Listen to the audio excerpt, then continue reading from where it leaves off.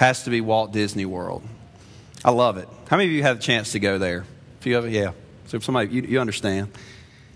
If I'm honest, maybe almost to where it's a little unhealthy, there is this kind of rush that comes over me from setting foot on the grounds of the theme park, and instantly you're met with the music and the sights and the sounds and the smells, and they just kind of sweep you away into this magical world that they call Disney.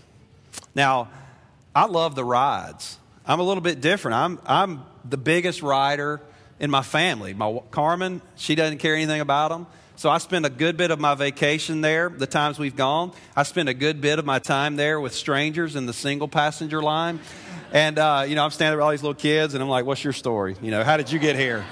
But I love doing the rides. I love the food. I love the entertainment. To be honest, and, as I've gotten older, I absolutely love the production that is the theme park. And I don't mean the stage shows and specifically, or the character experiences, because we all know those aren't produced. They're real talking animals. But the way that Disney actually pulls this thing off. I mean, think of the number of people that walk through those gates and everything that has to take place to make this happen. And I'm amazed at how, despite the number of people that come in and out all hours of the night, the place doesn't shut down. I'm amazed at how clean and how well maintained everything is.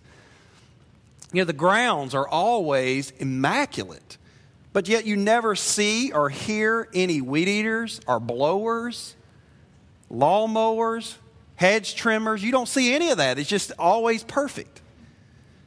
The trash is never overflowing. It's never overflowing, but yet you never see anybody walking down the street pushing a trash can. They're never out of food. Everywhere you turn, there are things to eat, there are things to enjoy. It's just all right there for the taking. And for the most part, everybody is happy. The workers are happy. The people that are coming are happy.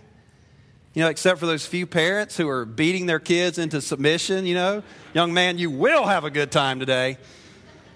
I think it's hilarious that parents will kind of jack their kids up on sugar and candy all day long and then keep them up to about midnight and then drag them up about 7 a.m. and go, I just don't know why they're in such a bad mood. They're Disney.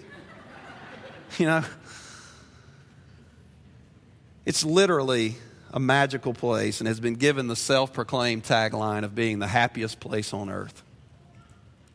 And the amazing thing to me about Disney is that out of all of the elements of life that involve work and dinginess and dirtiness have been swept away from you having to be in the middle of it, where you literally have a bit of a break from reality.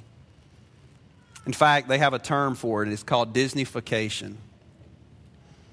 We love Disney because all the things that remind us of reality and the brokenness in life have been removed from us for a season.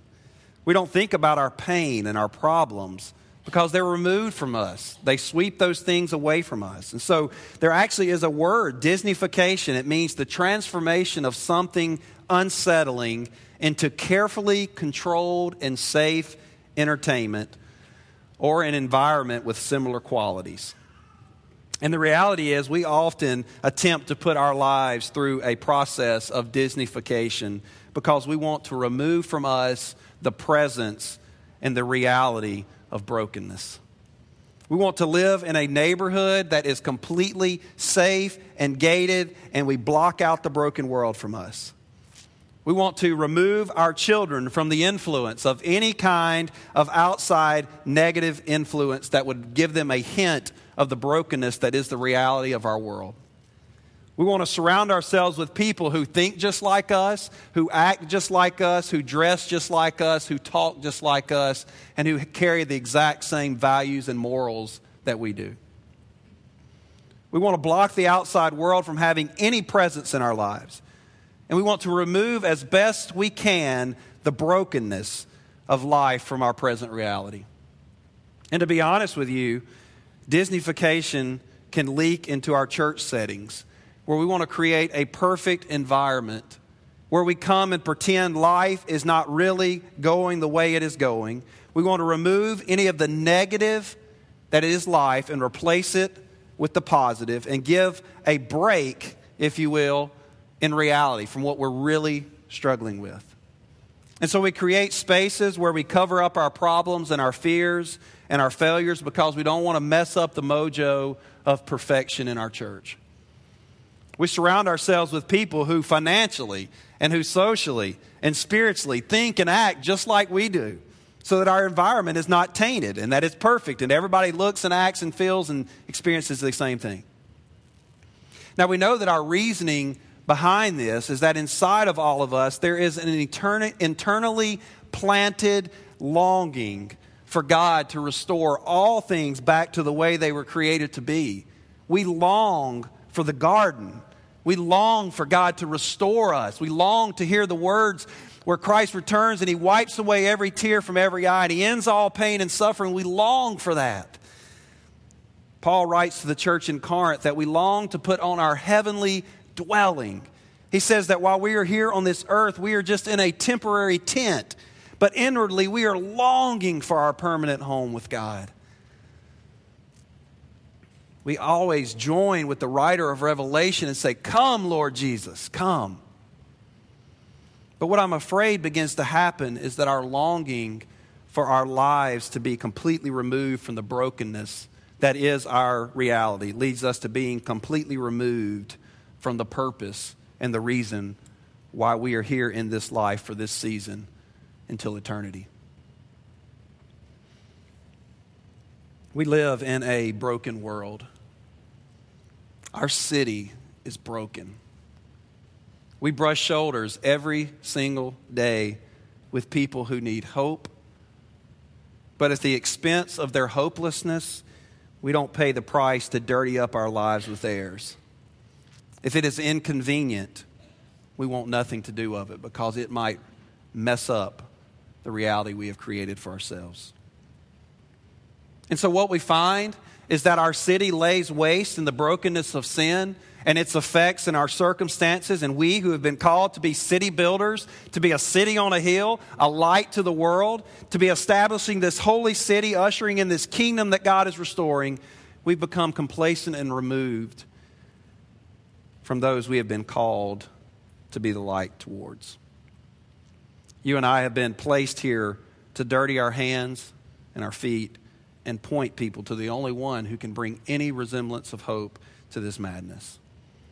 And so in the book of Nehemiah, we see a similar thing taking place. A man who sees the brokenness around him and chooses to inconvenience life to play his part in seeing a city restored. Now, to set the stage before we read in Nehemiah, I want to kind of brush with broad strokes how the nation of Israel has gotten to the place that they find themselves.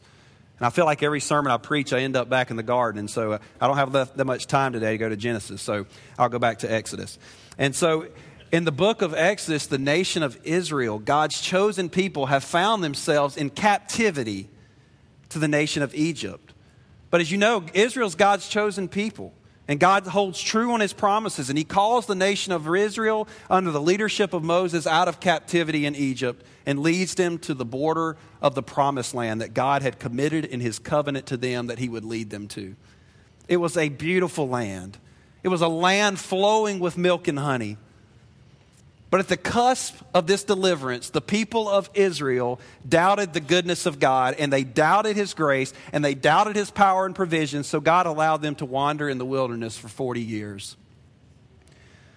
Well, then under Joshua, since Moses had disobeyed God and he had not followed the instructions that God had told him when he was to bring water to the people, Moses would never see the promised land, and Joshua was the one who would take them into that place.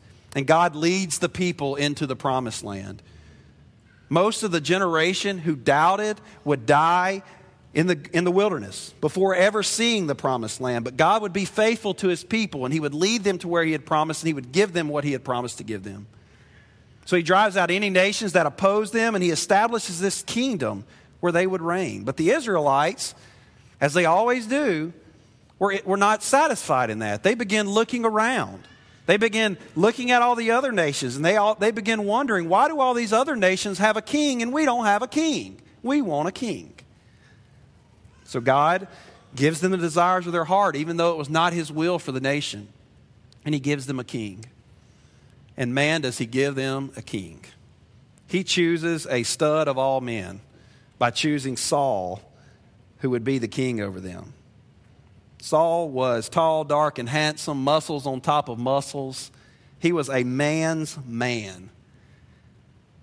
They say, scriptures teach us that he was larger than all the other men. He was what you would picture a king to be. But Saul was not outside of the fall. And he would eventually disobey God in offering up a sacrifice in the place of the high priest. And he acted out of God's plan and will. And so God would eventually remove him as king, and he would replace him with another king. As we know from our reading that this king would be David. We read where the Spirit of God leaves Saul and rests on David. But now David was kind of the opposite. We go from foot-taller Saul to the harp player, who his father did not even bring him before to be anointed as a potential king. Because he's like, absolutely, it's going to be one of my other sons, not David. He's out working. But now David was a man. It says that he protected his sheep. He would kill predators with his bare hands. He eventually would kill Goliath, and he would rule over Israel. David, though, would eventually die, and then would turn his kingdom over to his son Solomon. Solomon would go and he would build the temple that God had instructed, and peace is over the nation of Israel. Israel is flourishing, becomes this national powerhouse. In Solomon's reign, we see the nation of Israel, though, once again fall away and actually split into two kingdoms, the northern kingdom and the southern kingdom. The northern kingdom would be called Israel. The southern kingdom would be called Judah. And the northern kingdom was an absolute wreck. They had wicked king after wicked king after wicked king. And eventually they would be defeated, and the Syrians would take over the land and the kingdom that God had given to them, and he would basically they would spread the Israelites across the ancient empire. Well, a little bit later, the southern kingdom had done a little better, but they eventually were taken over as well by the Babylonians. And in the meantime, the Babylonians had defeated the Assyrians, and then Persia shows up and beats Babylon. And so now Persia is in charge of the kingdom that God had given to them. And in 2 Chronicles, we read where the Holy Spirit leads Cyrus, one of the kings of Persia, to let at least a portion of the Jews return to Jerusalem to rebuild the temple that laid waste. The temple, which represented the presence of God in their kingdom, was laying waste. So now we get to the book of Ezra and Nehemiah, which are basically running simultaneously. And we get to Nehemiah chapter 1. And we're going to see that Nehemiah is serving as a cupbearer to the king of Persia. He lives in a swanky palace about 800 miles away from Jerusalem. His life has gone through major Disneyfication. You name it, it was perfect for him. He is drinking wine for a living at a palace. So I want us to read together what happens in Nehemiah chapter 1, beginning with verse 1. It says, "Now it happened in the month of Chislev, in the 20th year, as I was in Susa, the citadel, that Hananiah, one of my brothers, came with certain men from Judah. And Nehemiah asked them concerning the Jews who escaped, who had survived the exile, and concerning Jerusalem. And they said to me, the remnant there in the province who had survived the exile is in great trouble and shame. The wall of Jerusalem is broken down and the gates are destroyed by fire." Now you have to realize here, this is bad news for Jerusalem. There is great significance in the man from Judah's words when he said that the wall of Jerusalem is broken down and the gates have been destroyed by fire. This was the protection of the city. Without your walls and without your gates, you were open to plundering by any passerby that came through. In Proverbs 25:28, there actually is an analogy used to describe self-control, and it compares it to this. when it says a man without self-control is like a city broken into and left without walls. It was important. They had to have this to protect the city of Jerusalem. Let's continue reading. Nehemiah says, as soon as I heard these words, I sat down and wept and mourned for days. And I continued fasting and praying before the God of heaven. And I said, O Lord, God of heaven, the great and awesome God who keeps covenant and steadfast love with those who love him and keeps his commandments. Let your ear be attentive and your eyes open to hear the prayer of your servant, that I now pray before you day and night for the people of Israel, your servants, confessing the sins of the people of Israel, which we have sinned against you. He says, look, I'm 800 miles away, but our nation, we sinned against you, God. Even I and my father's house have sinned. We have acted very corruptly against you and have not kept the commandments and the statutes and the rules that you commanded your servant Moses. So remember the word that you commanded your servant Moses, saying, if you are unfaithful, I will scatter you among the peoples. But if you return to me and you keep my commandments and do them, though your outcasts are in the uttermost parts of heaven, from there I will gather them and I will bring them to the place that I have chosen to make my name dwell there. They are your servants and your people, whom you have redeemed by your great power and by your strong hand. O Lord, let your ear be attentive to the prayer of your servant and to the prayer of your servants who delight to fear your name. And give success to your servant today and grant him mercy in the sight of this man. And now I was cupbearer to the king. So Nehemiah is completely removed from the reality of his city. He's living the dream, sheltered from the brokenness around him. But yet he is broken with compassion for his city. A man who is immune from the effects of the fall of the city, but yet is compassionate and weeping. Now the king of Persia, who he worked for, had picked up on the fact that Nehemiah was not himself. His whole persona had just been trashed, and the king notices and asked him in chapter 2 what had happened. And if you look in verse 3, Nehemiah said to the king, let the king live forever. Why should not my face be sad? When the city, the place of my father's graves, lies in ruins, and its gates have been destroyed by fire. And then the king said to me, what are you requesting? And Nehemiah says, so I prayed to the God of heaven. That's significant. And this is what he said to the king. If it pleases the king, and if your servant has found favor in your sight, that you send me to Judah, to the city of my father's graves, that I may rebuild it. And the king goes on to say, how long are you going to be gone? What do you need? Nehemiah says, hey, will you write me some letters along the way to get me through the kingdoms and get the supplies I need? And the king says, do it. And so Nehemiah, he goes back and he inspects the walls of Jerusalem. When he gets there, he meets opposition from two men because they were not looking out for the welfare of Israel. They were threatened by anyone who was. And Nehemiah rallies his troops. And in verse 20 of chapter 2, it says that he tells them, the God of heaven will make us prosper, and we, his servants, will arise and build.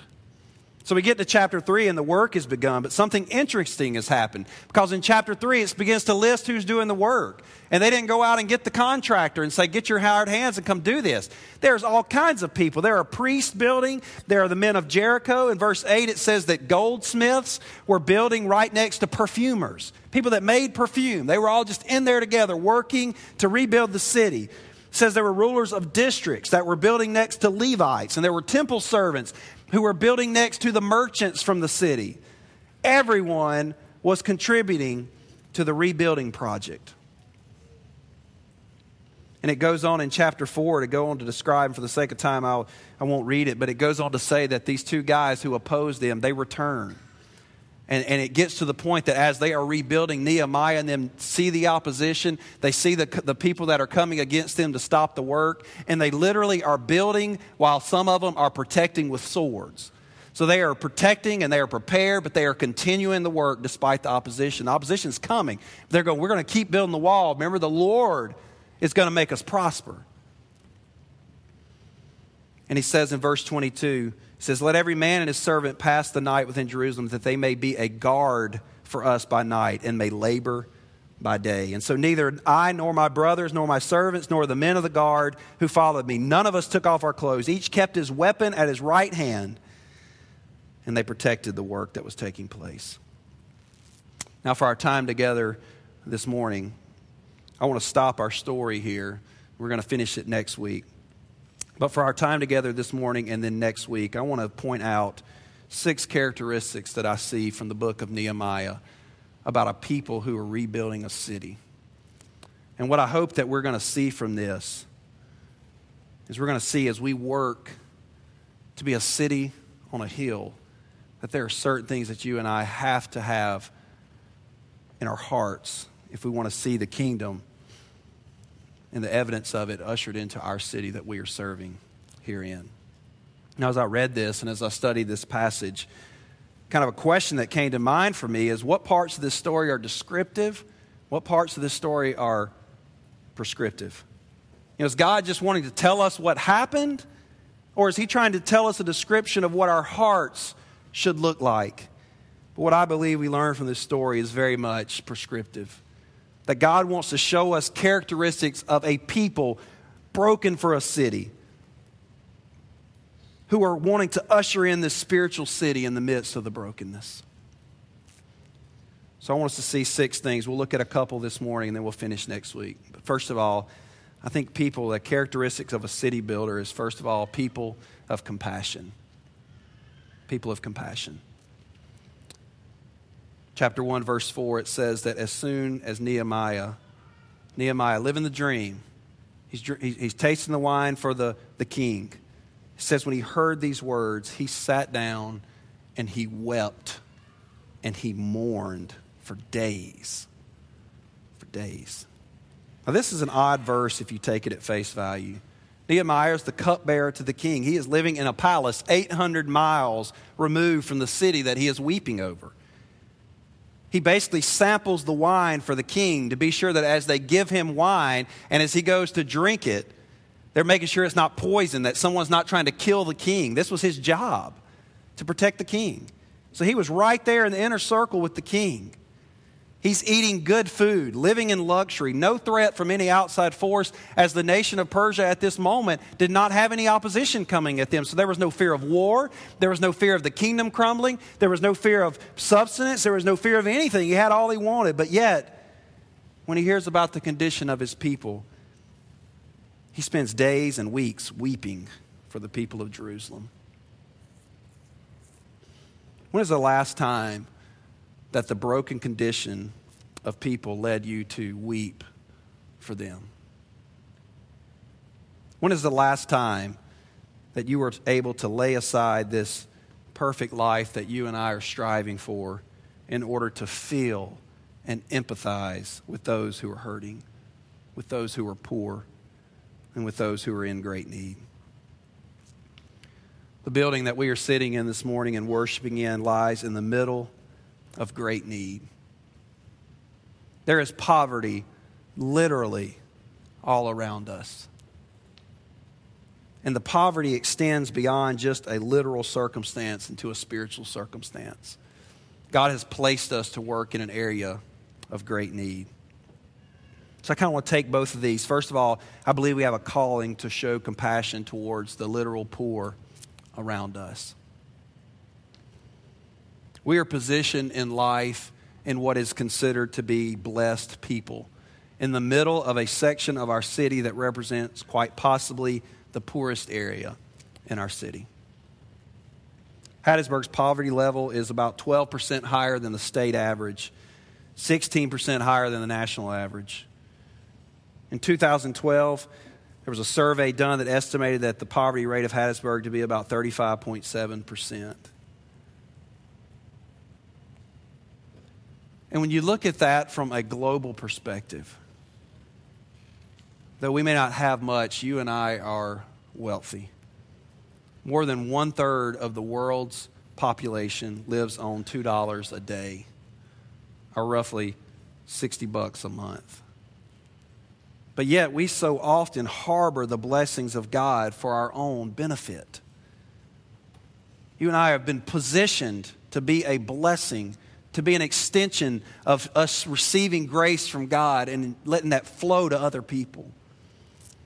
In Deuteronomy chapter 16, verse 17, it says this, "Every man shall give as he is able, according to the blessing of the Lord your God that he has given you." So when God blesses, our response to the blessing is not just to hoard up the blessings. And as the Bible would later say, to build bigger barns and continue to upgrade our stuff. The blessings of God were never intended to terminate on us. Now, I'm not saying we aren't to enjoy God's blessings on our life, and I'm not saying it's bad to have nice things. But what I think we must be careful in is seeing that all we have is a blessing from Him that should overflow from us for the purpose of God.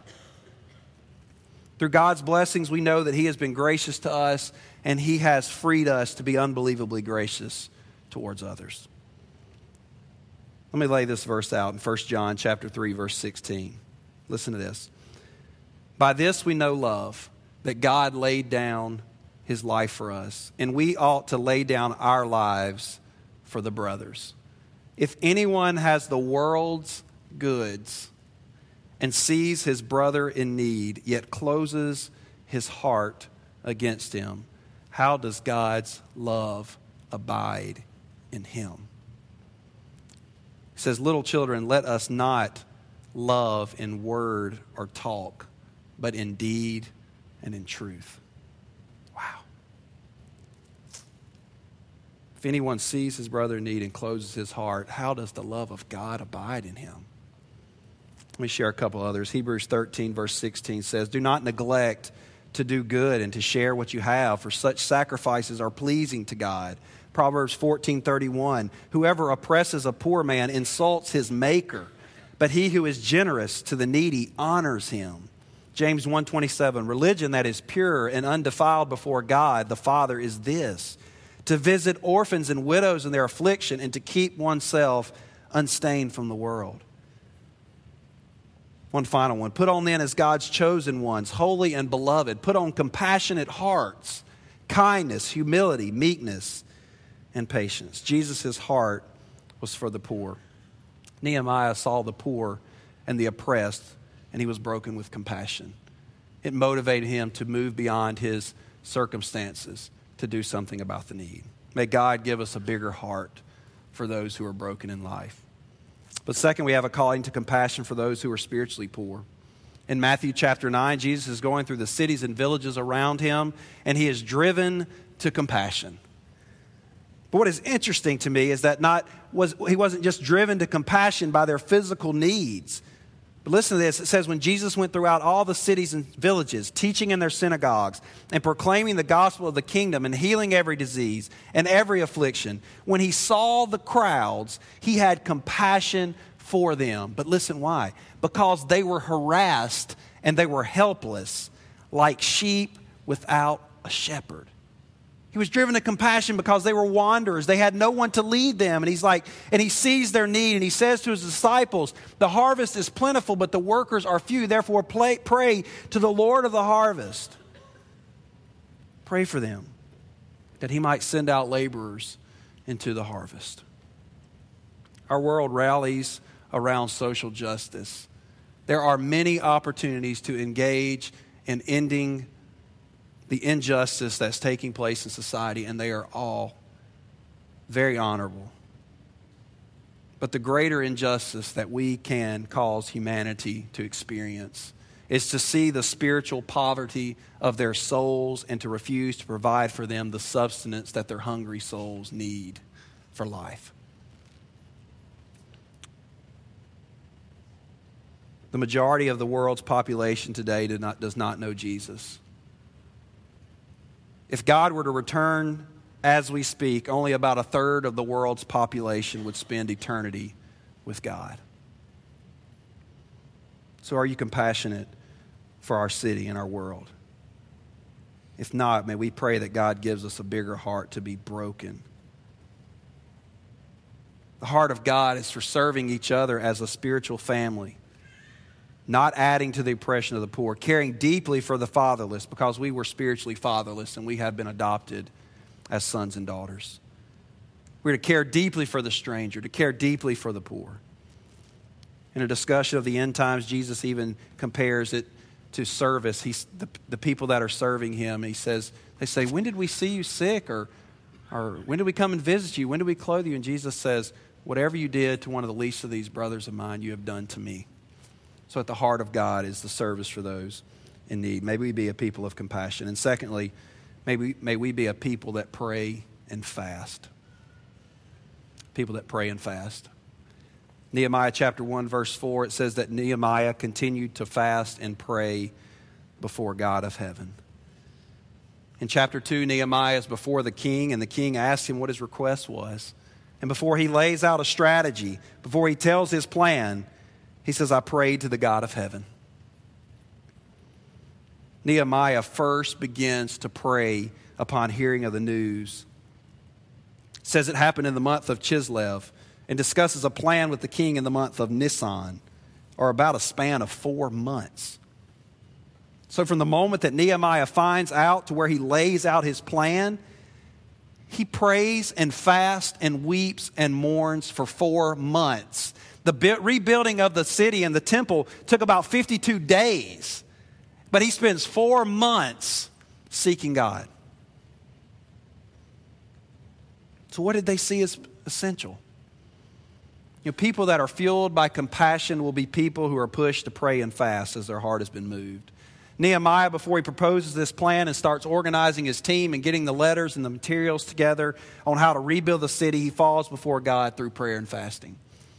Church, I can tell you, if we want to see our city rocked for the kingdom of God, if we want to see a gospel movement happen through our city, we want to see people transform for the glory of God, it will not begin on a whiteboard through strategies.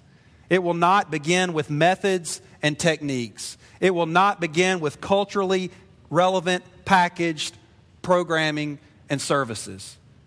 It won't come from books on how to change the city and the world. It won't come through better training and development of leaders. It will come when God's people fall on their faces before Him, praying and fasting for Him, desperate to see Him move, and completely reliant on the Holy Spirit to transcend and transform our culture with the news of the gospel. That's when a movement's going to happen.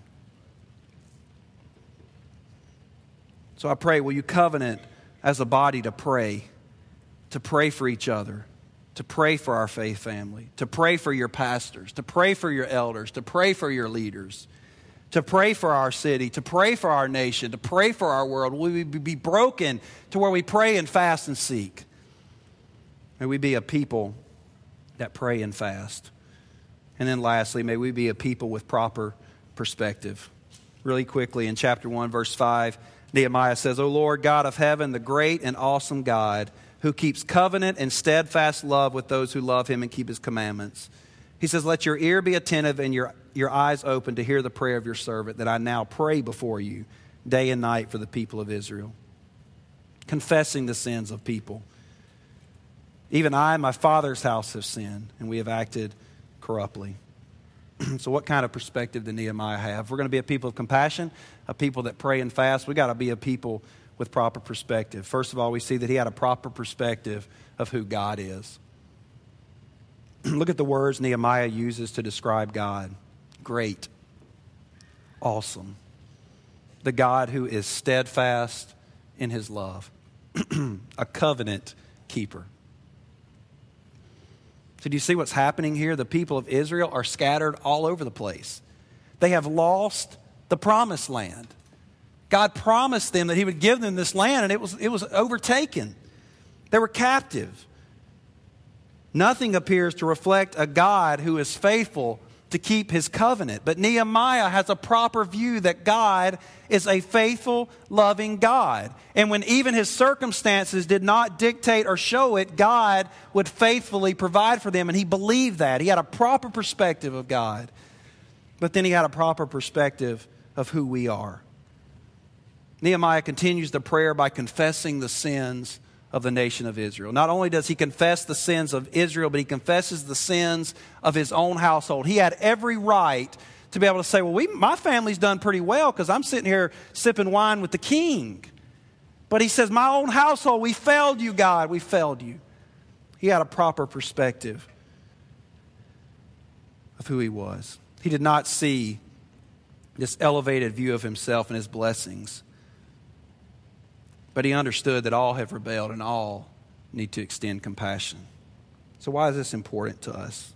Financially, if you see yourself in your position as being a recipient of God's grace, if you miss to see that you are a recipient of God's grace and instead you see that it is a benefit of your hard work and your success, then you will have a hard time showing empathy to those who are impoverished. Socially, if you see your life as being the way it is because you're awesome and you have raised awesome kids and made awesome decisions, and not because God is gracious, then your response to those different from you who struggle in those areas will be, why didn't you do as awesome as I did? And then you will not be in the place that you were in. Spiritually, if we don't see ourselves as at one point being spiritually bankrupt and once in need of absolute rescue, but we see ourselves instead as an entitled people, then you will have a hard time extending compassion to those who are spiritually orphaned. And next week, we'll continue to walk through this story to see the other remaining characteristics. But let me offer, in closing, just a couple of applications for us today. If we want to actively be about the work to see God rebuild our broken world, we have to, first of all, demonstrate compassion toward our faith family and our broken world. For many of you, if you are honest, you have found yourself growing a heart of indifference and coldness towards our world. For you, your world revolves around your own agenda and your own life, to where you have lost the inability to see the needs of others. Maybe you're here today and your life is full of judgment towards others. You're critical of others' weaknesses and failings. You're prideful in your successes and judgmental of their failures. I want to ask you this morning to pray that the Holy Spirit will soften your heart. That God will challenge you to see that maybe you are just kind of being a sponge, consuming all you can from Him, but being unwilling to get into the trenches and rebuild the walls.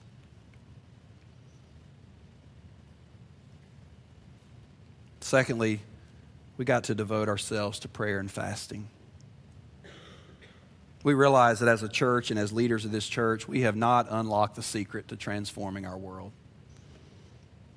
We do not have a secret strategy. One of the wisest things I was ever told is that in discipleship, there are no shortcuts, there are no secrets, and there's no silver bullets. We need the Spirit to move. And I do know that if God is going to do a work through us, we have to cling to Him in prayer. We have to fast for our city. We have to fast for each other. We have to fast for the nations.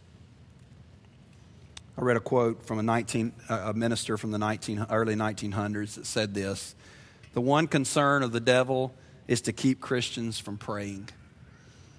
It says he fears nothing from prayerless studies, prayerless work, and prayerless religion. He laughs at our toil, he mocks at our wisdom, but he trembles when we pray. May you and I be a people of prayer and fasting. And finally, may we demonstrate an attitude of humility. Our motivation for compassion to those around us will not be sustained by staggering statistics, guilt-laced sermons, or constant begging. I cannot convince you enough of the need for you to have a sustained movement. Our motivation for compassion is when we realize who God is and who we are, and we realize the depth of compassion that was shown to us by God through Jesus. You want a motivation for compassion? Try this one on. For God demonstrated His own love for us in this: while we were still sinners, Christ died for us. In just a moment, we're going to remember just what He did for us. When we take the bread that's been broken and we dip it into the cup as a remembrance of this great compassion shown to us. So I pray that as we do that this morning, we will realize the level of compassion that God was willing to extend through His Son to redeem us.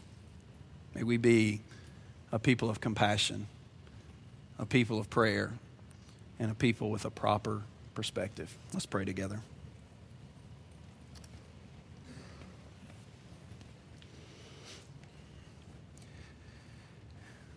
God, I thank you this morning for this challenge on me, God.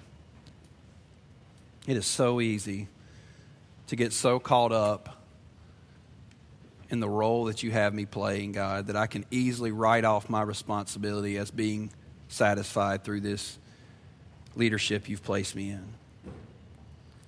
And I repent of that, God. God, I pray for a brokenness to be compassionate for those, God, who need you in this world. God, your heart was for the poor, both in circumstances and in spirit. God, will you break our hearts as a church for those who need to hear the good news of Jesus, God, that through our service, our tangible service to meet their physical needs, that we will have the opportunity to show them of a greater need that they have. That's a need for you. God, will you convict us as a church to be a people who fall on our faces in prayer before you? God, may we not depend on education and experience, strategies, charisma, our packaging. God, may we not rely on those things, but may we be a people who realize the only thing that's going to change this world is when your people pray. And we ask you to move through us. We ask you to empower us through your Spirit.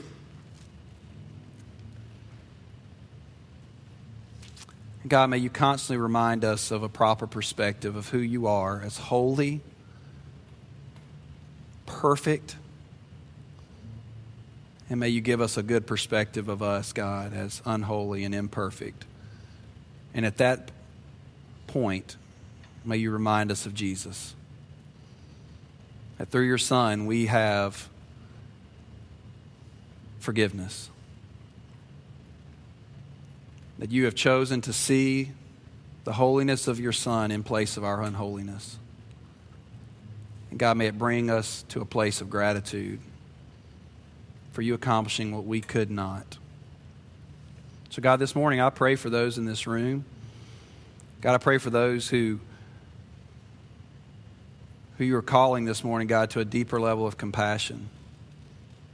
God, as a church, may you help us not to consume all that you've blessed us with, but may we be a blessing to others.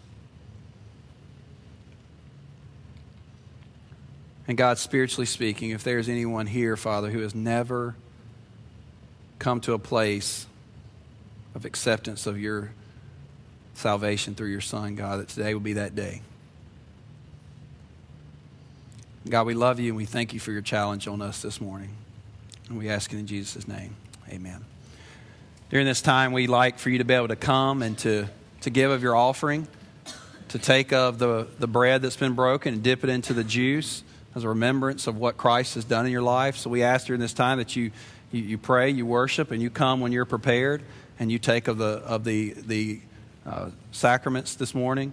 If you need prayer, if you need someone just to talk with this morning, myself, I'll be in the back. Dan will be in the back. Some of our other elders will be back there. We'd love to talk to you and pray with you. Let this be a time where you respond to God as He is leading you. So if you will, let's stand together.